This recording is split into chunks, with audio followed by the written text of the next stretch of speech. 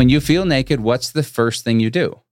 Put some clothes on? I'm Angela Duckworth. I'm Mike Mon. And you're listening to No Stupid Questions. Today on the show, why would a successful person feel the need to stick it to the little guy? I'm talking to Angela Duckworth on No Stupid Questions. How do you like me now?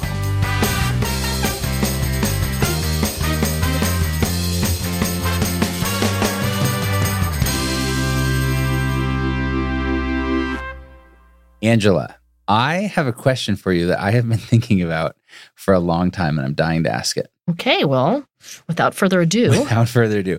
Sometimes successful people feel this need to go back to people in their past who doubted them and kind of shove their success in those people's faces. Are you speaking autobiographically, Mike, or are you speaking hypothetically? No, I'm not. In fact, the reason this has been permeating in my head for so long is there's a song by a country singer named Toby Keith called How Do You Like Me Now? I mean, a lot of artists have. Drake has Started at the Bottom, Now We Hear. Imagine Dragons has one. Yeah. But let me go to this Toby Keith one. He's like, I only wanted to get your attention. You overlooked me somehow. Besides, you had too many boyfriends to mention. I played my guitar too loud. And then the chorus, how do you like me now? The next verse, I went off to Tennessee. I heard that you made fun of me. Never imagined I'd make it this far. Then you married into the money girl. Ain't it cruel and funny world? He took your dreams and tore them apart. He never comes home. You're always alone. Your kids hear you cry down the hall. Alarm clock starts ringing.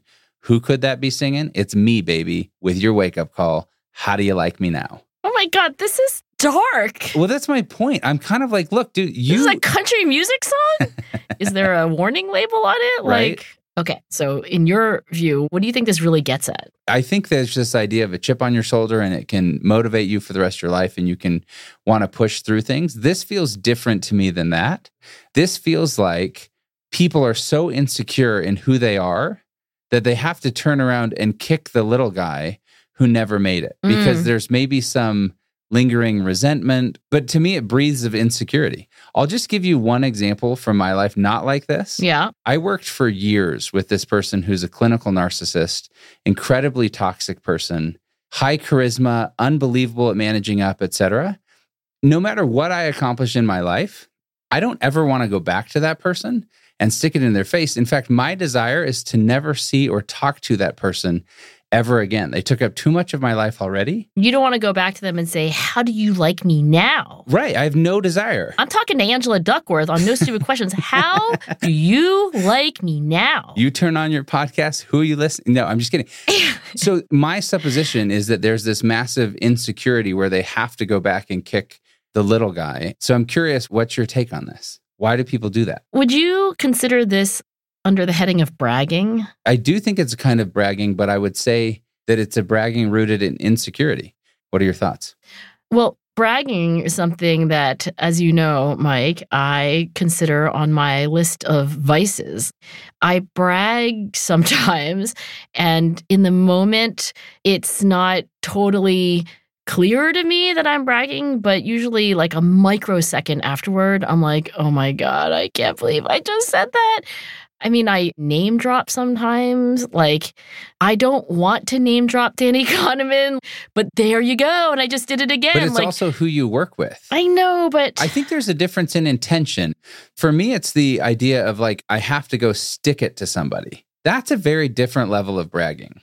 Okay, I do think that that's a whole different species, or at least a subspecies, right? Because not all bragging is the kind of like, and I hope you feel bad.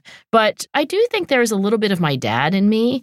Like, my dad bragged all the time. He bragged about himself. He bragged about his children. See, that's what I was actually just about to ask you, because there are some people who maybe don't brag about themselves, but they will brag about their children or something else as a manifestation of like, no, I am better than you. As an extension of themselves. Yeah, look at who I raised. Exactly. It's almost like you think it's a safe way of bragging because it's not about you, but it's just as annoying. And sometimes I recognize that even if I didn't intend to brag, it was received as bragging. And that, I think, is a huge distinction, because sometimes I think when I'm telling a story, I'm not intending to name drop.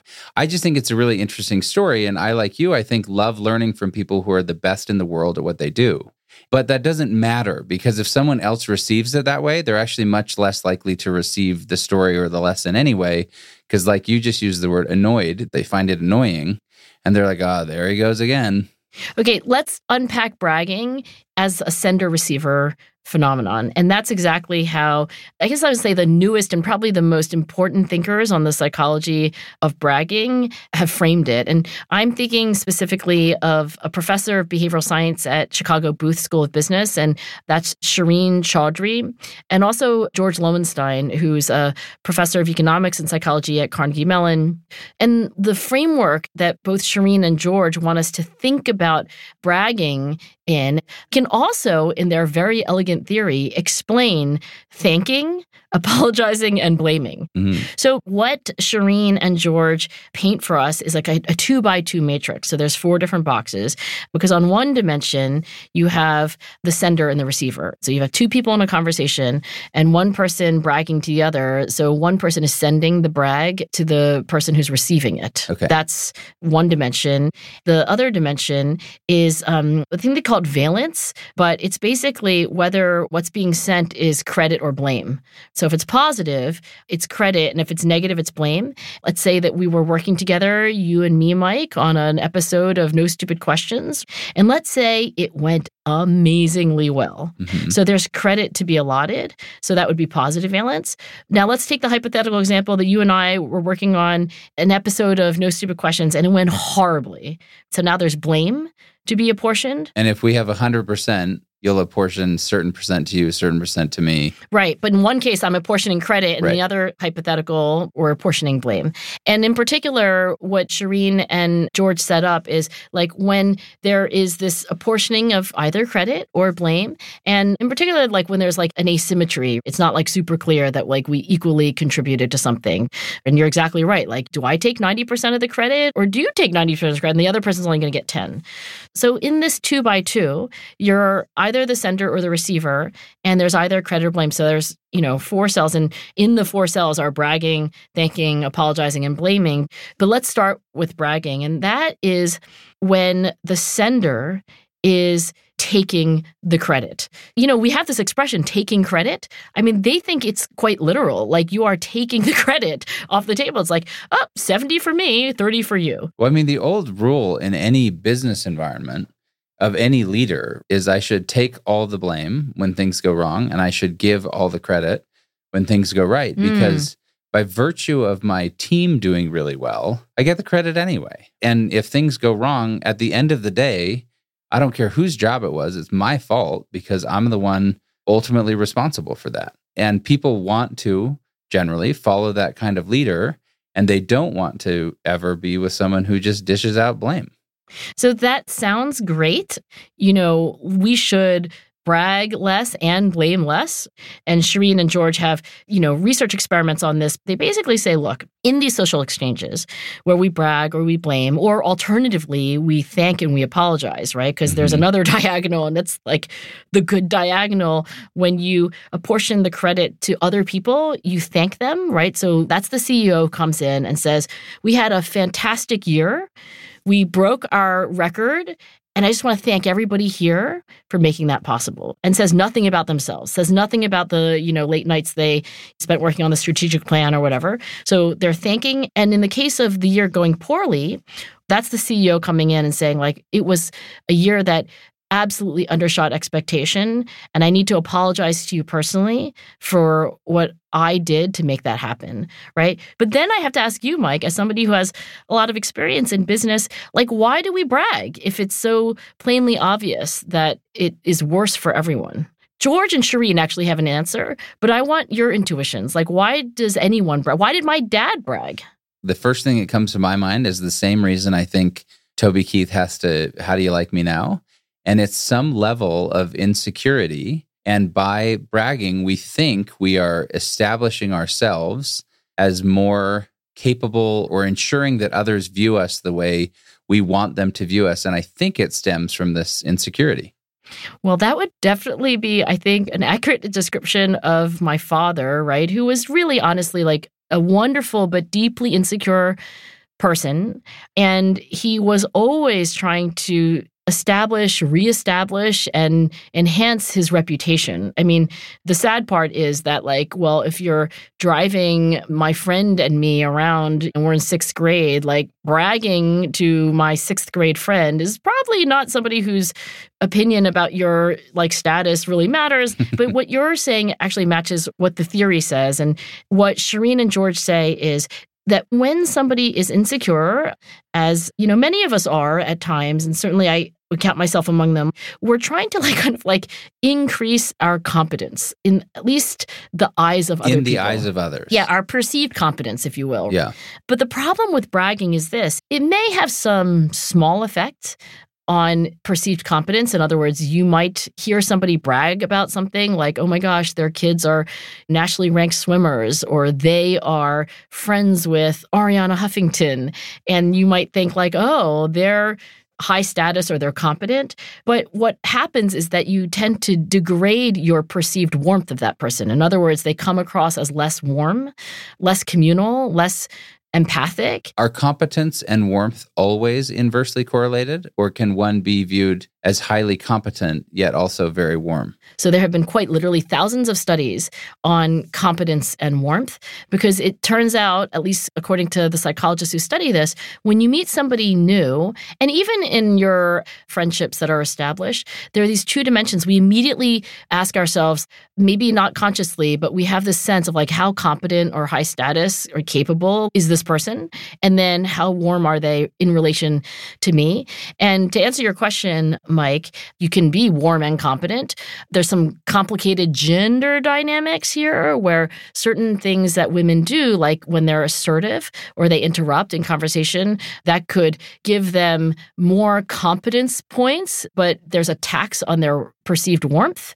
That doesn't happen as much to men. So there's some nuances here. But now when you think of anybody you meet, you should probably be aware that your brain is probably processing at some level, oh, you're sizing them up on competence and you're sizing them up on warmth. And the problem with bragging is, yeah, you get to like inch up on the competence scale a little bit, not as much as you think, it turns out. But the research on this shows that you really pay a price in warmth. People don't like you. Right. So the benefit you get in competence is not enough to outweigh the loss you get in warmth. That's, I think, what the seasoned business leaders will tell you. I don't think the scientists are as willing to kind of go out on a limb and say, well, this is what you should do. But they absolutely say that when you brag, there really is this relational tax. I mean, what's funny about the title of that song, How Do You Like Me Now? Well, the research would say less. Guess what? I like you less because you just bragged. Well, that's my point. I want to be around people who are nice and kind and want to bring people with them. And when I heard that song, I was like, man, I don't want to hang out with you. This makes me... I mean, you read me those lyrics and I was like, this person sounds awful and absolutely needed therapy. Here's what I think is really interesting, though. Speaking of this idea about warmth, I think it's really important that we give people the benefit of the doubt where we can. And I thought one of the most fascinating things, speaking of music and lyrics and different artists, there was an interview with Terry Gross and Jay-Z. And do you know who Jay-Z is? Yes, I know who Jay-Z is because he's married to Beyonce. So he's one of the greatest rappers of all time, also an unbelievably talented entrepreneur. And this is several years ago. Terry Gross is interviewing Jay-Z about his book, Decoded, on her radio show Fresh Air. Okay. And she says, I want to ask you kind of an odd question. And this is her question verbatim. You know how a lot of hip hop artists, when they're on stage, they kind of grab their crotch. And Jay-Z says, yes, they do. And I have an explanation for it. And this is what I thought was so interesting, again, coming from the great Jay-Z. He broke down how in rock and roll bands, people that grow up in that musical environment, they start in vans and then they go to these small clubs and they hone their craft over time and grow from these small places to bigger and bigger venues. And eventually, if all goes well, become a rock star. But he said it's very different in the hip hop genre because usually the music leads first, not the band just growing over time. And so Jay-Z explains that in hip hop, usually you have this hit record. And then because the music led first, they're just going to throw this person on stage. They've never been on stage before. They don't know how to perform because the music led first versus the band first. So when you get on stage in front of all these people and have no experience, He said, you feel naked. And when you feel naked, what's the first thing you do? Put some clothes on? Yes. But if not given that opportunity, if you're naked, your immediate reaction is to cover one's private parts. So they're grabbing their crotch to cover themselves? Well, so Jay-Z explains that what you as an observer may look at as this act of bravado isn't. It's actually the artist saying internally, I'm so nervous, I'm scared to death. But Jay-Z is saying, maybe as a performer, what I want you to believe is that it is me being tough, whatever. And he admits nobody else is going to admit this, but maybe Jay-Z, because now he's the great Jay-Z. Yeah, now he's so high status because he's married to Beyonce. But he said, if you're on stage in front of 50,000 people with a record that's a radio hit and you've never performed it before, then 9 times out of 10, it's going to be a disaster. So they grab their crotch, not out of bravado, but out of nerves, as a sort of self-protection, the same as if they were naked on stage, because that's how they feel. And so I think it's really interesting for Jay-Z to acknowledge this feeling of insecurity, and for us as maybe the observer, when someone is bragging, to give them the benefit of the doubt that maybe it's not about how much they're trying to look cool to us, but how insecure they are. And instead of us judging them as freaking so-and-so name dropped again, it's rather, how can I make them feel more comfortable so they don't have to act like that? So these are kind of two sides of the same coin, though, right? Because when you say bravado, let me literally read you what I found on the internet for the dictionary definition of bravado: a bold manner or show of boldness intended to impress or intimidate. I guess what you're saying, or what Jay-Z was saying, or what you were saying that Jay-Z was saying, is that it's not an act of bravado when a hip-hop singer grabs their crotch because they're really feeling insecure. I mean, it's just a very subtle distinction, because it's like, are they doing it to defend their egos? Well, isn't that what bravado is at the core, right? Like, I wonder how much of a distinction there really is. And I'm not saying we shouldn't have empathy and understanding, because we've all done this, right? We've all okay, I have not grabbed my crotch on stage or sung a hip hop song or whatever, or been Jay-Z, but we've all done it in our own way. Stupid ass, braggy, oh my God, I can't believe I just said that, things. And I think they're both to impress and to protect. Jay-Z is saying something very true, but like really at the core of it, it's both. Right? By impressing you, I'm defending myself. I think that's how I interpret my dad's behavior. Like, he was trying to impress people in an effort to defend his ego. So look, this is something we would love to hear about from our listeners. Tell us about an experience where someone bragged about their success to you, or a time when you felt the need to go back to someone who doubted you and you bragged about your success to them. What was the motivation and what was the reaction? Let us know your name, where you're from, record a voice memo in a quiet place, put your mouth right up close to the phone, email it to us at nsq@freakonomics.com, and maybe you'll hear your voice on a future episode of the show. Still to come on No Stupid Questions, Mike and Angela discuss what it means to be on the opposite end of the how do you like me now spectrum.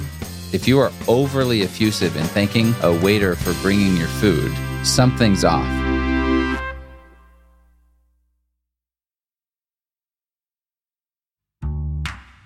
Now, back to Mike and Angela's conversation about bragging. What I think is most fascinating is when this happens in an environment where the status is so different anyway. Whether it's Toby Keith, like he's a very high status person now, but also it's interesting when you see a business leader, and I've seen this a million times, who feels the need to impress all of these entry-level people by name dropping or by saying how great they are. And maybe this is a sign of, as we get older, we want to feel relevant and cool to younger people somehow. Because the high status person is like bragging, essentially, and they don't need to. Right. My friend was sharing this adage the other day that there are basically, and you've got to love when there are two types of people, because you can do that with anything, but two types of people when they walk into a room. And I love this thought. The first group walks into a room and says, "Here I am." And the other group of people walks into a room and says, "There you are." I love that. I can't believe I haven't heard that before. Right. I want to be the kind of person that walks into a room. You are full of adages. And says, "There you are." And it's about them. And I fear too often when we fall into this situation where we're bragging, it's because we walk into a room and we have to say, here I am. And I think life would be so much better. We would embarrass ourselves so much less if we walked into a room and said, there you are. I mean, you just described the difference between my mother and my father, because my dad would walk into a room and absolutely, here I am. Actually, my extended family, I think, bears some lingering resentment toward my dad, who's now passed. I mean, there was a lot of affection and respect, but whenever we would have these like big Chinese banquets, and my dad would always pay, but he would also like completely dominate discussion of any kind. I mean, he was definitely like, here I am, and let me tell you about the economy.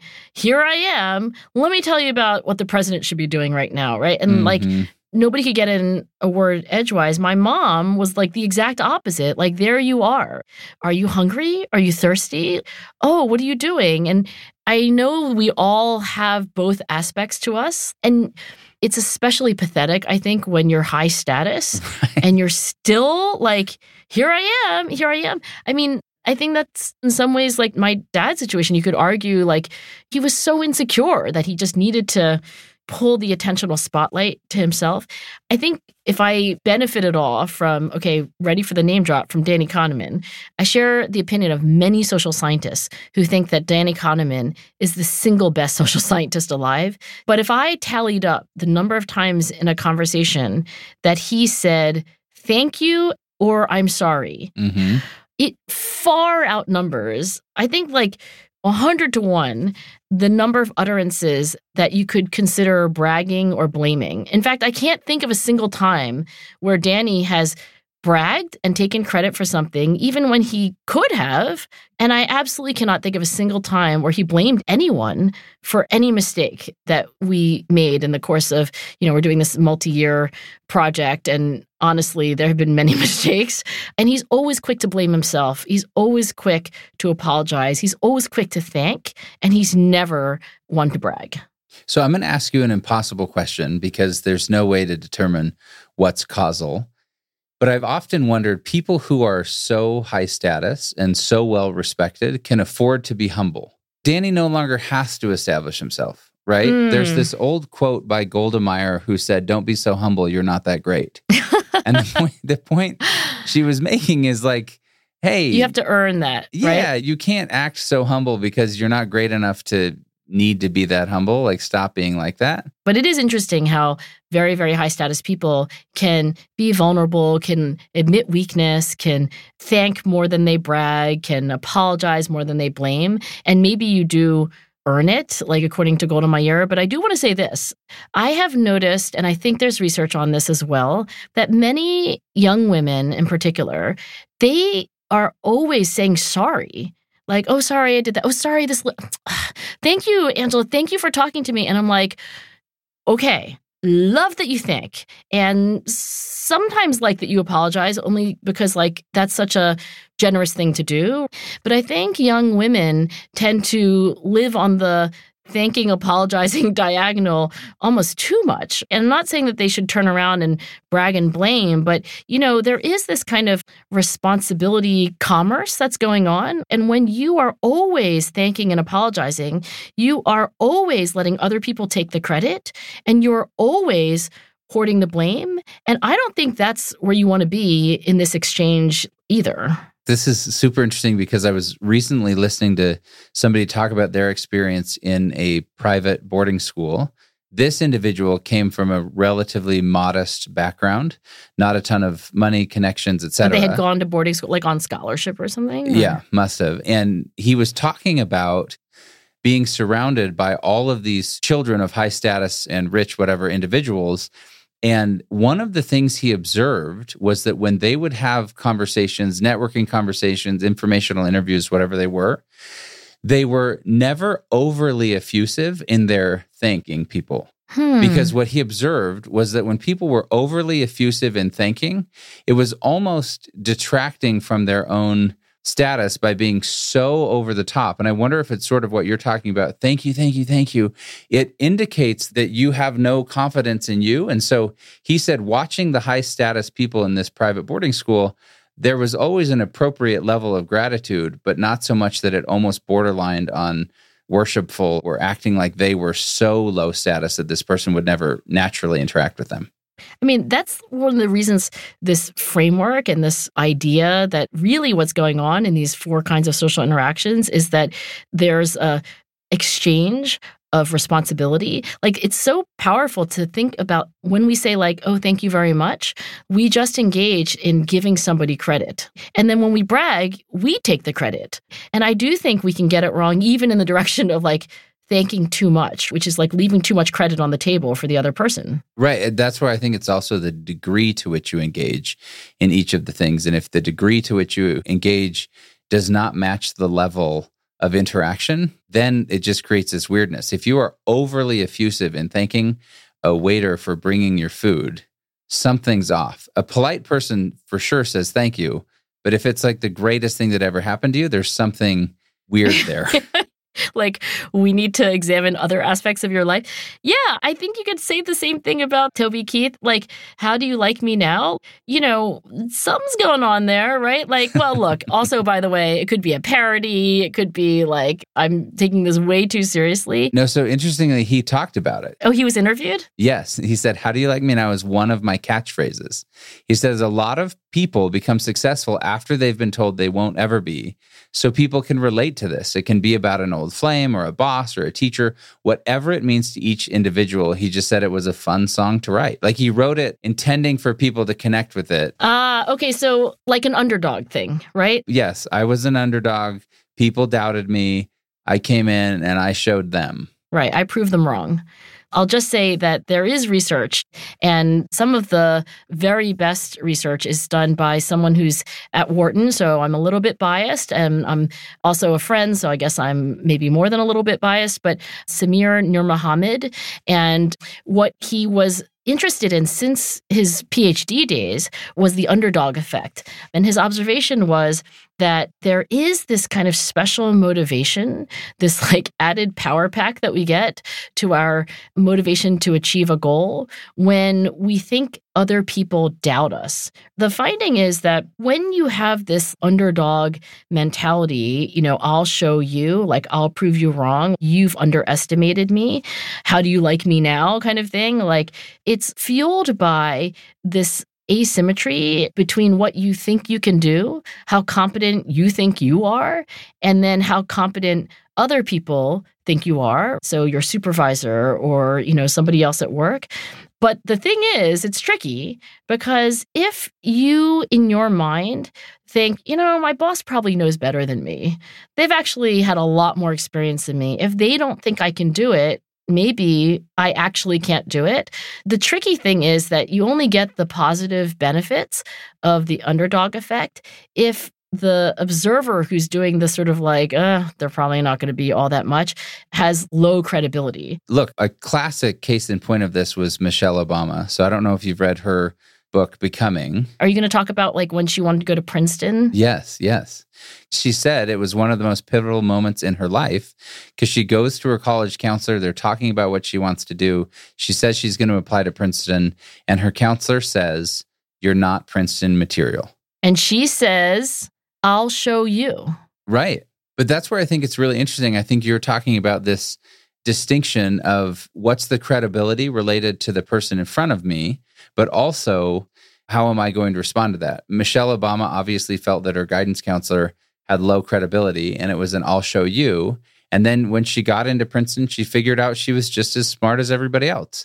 But I guess what you're saying, if I'm dealing with someone that I view as having high credibility, rather than giving me the chip on my shoulder, it can crush me and I won't want to pursue anymore. 100%. I think that's probably what happens a lot of the time. You know, your guidance counselor says, "Oh no, you're really not Princeton material," and you just like limp out of the office and you lowball your college choices. I think this "I'll show you" effect is, in my research and experience, actually more the exception than the rule, because in so many of these situations, the person who is underestimating you is actually much higher status than you and much more experienced than you. So it takes a lot for a teenage girl to say, "I'll show you" to some guidance counselor who's seen thousands thousands of students just like her. Well, and that's what my next question is to you is, I think for a lot of people, your college counselor, whether you know them well or not, whether you have a big relationship with them or not, just by virtue of the fact that they've seen so many people come through, you're going to lend them great credibility. And so what is it about the people that you see who can view themselves with high enough status that you're the person that can say, I'll show you, versus the person that says, oh no? So Samir wrote an article for Harvard Business Review called The Upside of Being an Underdog. And as all Harvard Business Review articles end, it ends with very practical advice. So Samir says, and I quote, "If you want to stay motivated in the face of underdog expectations, you need to think about why those expectations aren't credible. Consider why observers who see you as an underdog might not have an accurate picture of how effective you are or why you can be successful." I think it's like, what do I know that my guidance counselor doesn't know? What do I know about myself that my boss hasn't seen yet? It's like inventorying the things that the observer couldn't know about you because it's somehow obscured from their view. I think that's a very adaptive frame because they can't know everything about you. Oh, but they don't know that I actually have this like secret talent for fill in the blank. But it also takes a high level of maturity to engage. And it reminds me of this concept of first thought, second thought. Are you familiar with this at all? No, I don't know any of these little like anodynes that come out of your business head. Go ahead. So I love this idea of first thought, second thought. A dear friend, Ashley Smith, always brings this up whenever we talk about things. And she didn't make this up, but it's something she's taught me many times, that we all have a first thought, and we're not necessarily responsible for your first thought, but we are responsible for our second thought. And basically what the idea is that we need to have enough control over ourselves and our situation, our mind frame, that we can get to the point of our second thought. Meaning, when Michelle Obama is in this meeting and her guidance counselor says, you're not Princeton material, first thought might be either lash out at her and yell at her and you're wrong, blah, blah, blah. It might be run into a corner and cry. It might be whatever that is. But the second thought is what you're talking about, which is maybe taking perspective or taking time to say, what does my guidance counselor not know about me? What are the things that I have that they are not aware of, et cetera? And I think that's a really powerful construct when it comes to making sure that this chip on your shoulder is motivating rather than crushing. Honestly, I think this is genius, this idea that we aren't always in control of our first thoughts, right? And in psychology, especially in clinical psychology, they're almost always called automatic thoughts. And so one of the reasons why we go to therapy is we can understand and even start to notice our automatic thoughts. And these are first thoughts, sentences that we have in our head, this like incessant monologue of, oh, I'm not good enough. I mean, they're often inaccurate and maladaptive in the long run. But what you learn in therapy is to notice those things and to have second thoughts. Like, I noticed that I was saying things that are really about blaming myself again. That's a second thought. Like, I wonder what my guidance counselor doesn't know about me. That's a second thought. Like, gee, I wonder why my dad felt the need to puff himself up in front of my 6th grade friends. Well, you know what? That's a second thought question, right? Like that could open the door for more understanding and compassion for my dad, who turns out was a human being who had his own feelings and insecurities. Right. So here's where I would love to end. I think it's an amazing story and one that has been highly instructive for me for a long time, because you've got the Toby Keith, How Do You Like Me Now? And then you have this amazing story about Adam Sandler. Are you super familiar with Adam Sandler? I have watched a few Adam Sandler movies in my time. What does Adam Sandler have to tell us about all of this? This came from a conversation. Brad Pitt is talking to Adam Sandler. I don't know that Adam Sandler has ever shared this story on his own, but Brad had heard the story and says, Adam, I need to confirm with you something that happened in your life. Tell me if this is true. And Adam acknowledged that it was all there. So basically, Adam Sandler, when he's in college, he's at NYU. He's in a bunch of acting classes, and a kind acting professor took him out for a beer and kindly said to him, Adam, you need to think about something else. Like, you don't have the talent to do this. You don't have the it factor here. You need to go do something other than acting. Then you fast forward all these years, Adam Sandler is at the peak of his fame. He's made hundreds of millions of dollars. His movies are all over the place. And he's out with a bunch of friends when he sees this professor. He could have done a "How do you like me now?" And so many people would use this as your "How do you like me now" moment. Adam Sandler, with all of his friends, walks up to this professor and introduces the professor to his friends and says, "This is the only teacher to ever buy me a beer." Oh my gosh. I am a die-hard Adam Sandler fan starting right now. Right? Like, that is a sterling moment in human history. Who does that? That's amazing. I've never done anything like that. This is why I think it's the most valuable lesson that I can think of from all of this is when we reach any sort of joy or fame or prominence or do anything good, whether that's make the whatever team or get into whatever Whenever school, there's any credit to a portion, right? And whenever there's any blame. you have the opportunity to have your "How do you like me now" moment, or to walk up and graciously say, "This is the only teacher to ever buy me a beer." This episode was produced by me, Rebecca Lee Douglas. And now here's a fact check of today's conversation. Angela says that rapper, producer, and entrepreneur Sean Carter, known professionally as Jay-Z, is high status because he's married to the singer Beyoncé.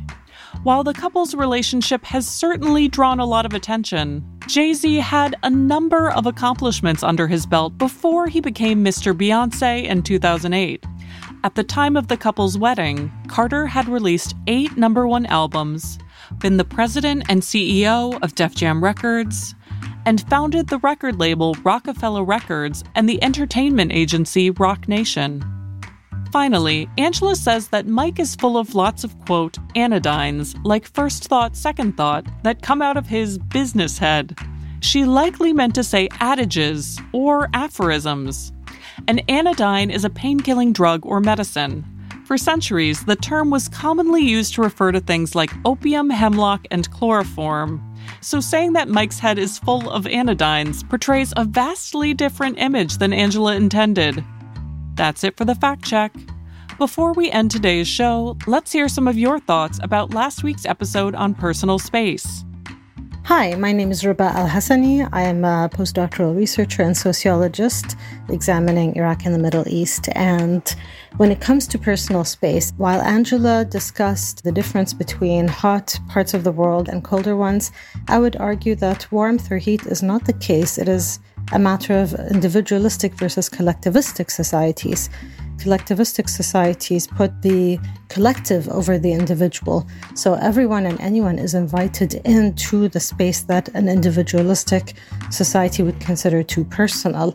So this has to do more with putting society first rather than oneself. That was Ruba Al-Hassani.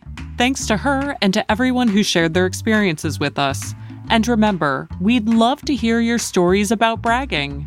Send a voice memo to nsq@freakonomics.com, and you might hear your voice on the show. Coming up next week on No Stupid Questions, do ultimatums really work? Look, I've got 48 hours invested in this relationship, and I just need to know, are we going to the altar or not? That's next week on No Stupid Questions. No Stupid Questions is part of the Freakonomics Radio Network, which also includes Freakonomics Radio, People I Mostly Admire, and The Economics of Everyday Things. All our shows are produced by Stitcher and Renbud Radio. Lyric Bowditch is our production associate. This episode was mixed by Eleanor Osborne. We had research assistance from Daniel Moritz Rabson. Our theme song was composed by Luis Guerra. You can follow us on Twitter @NSQ_show and on Facebook @NSQ Show. If you have a question for a future episode, please email it to nsq@freakonomics.com. To learn more or to read episode transcripts, visit freakonomics.com/NSQ. Thanks for listening. Hello, Angela. It's Michael McGonn. It's a delight to talk to you today. The Freakonomics Radio Network, the hidden side of everything. Stitcher.